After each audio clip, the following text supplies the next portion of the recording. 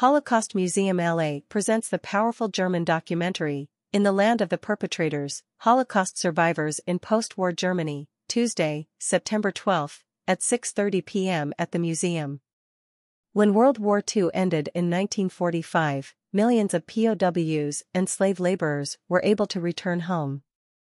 But for around 50,000 Jews freed from concentration camps, there was nowhere to return, their homes and families were gone.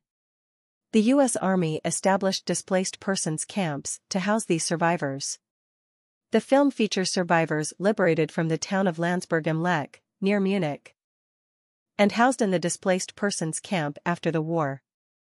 Between 1945 and 1950, that camp, one of the largest in Europe, was home to up to 7,000 Jews, a city within a city.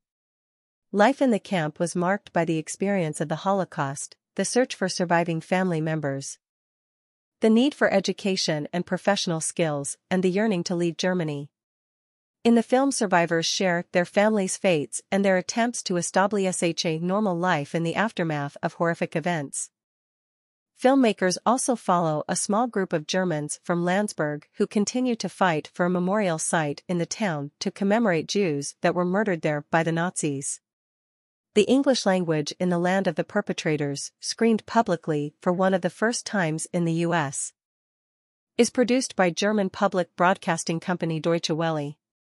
A panel discussion moderated by Pulitzer Prize-winning author and historian Stephen J. Ross will follow the screening.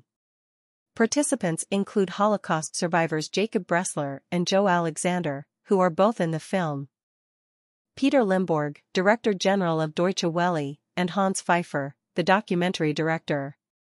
For more information, visit https://holocaustmuseumla.org/event-details/film-screening-in-the-land-of-the-perpetrators.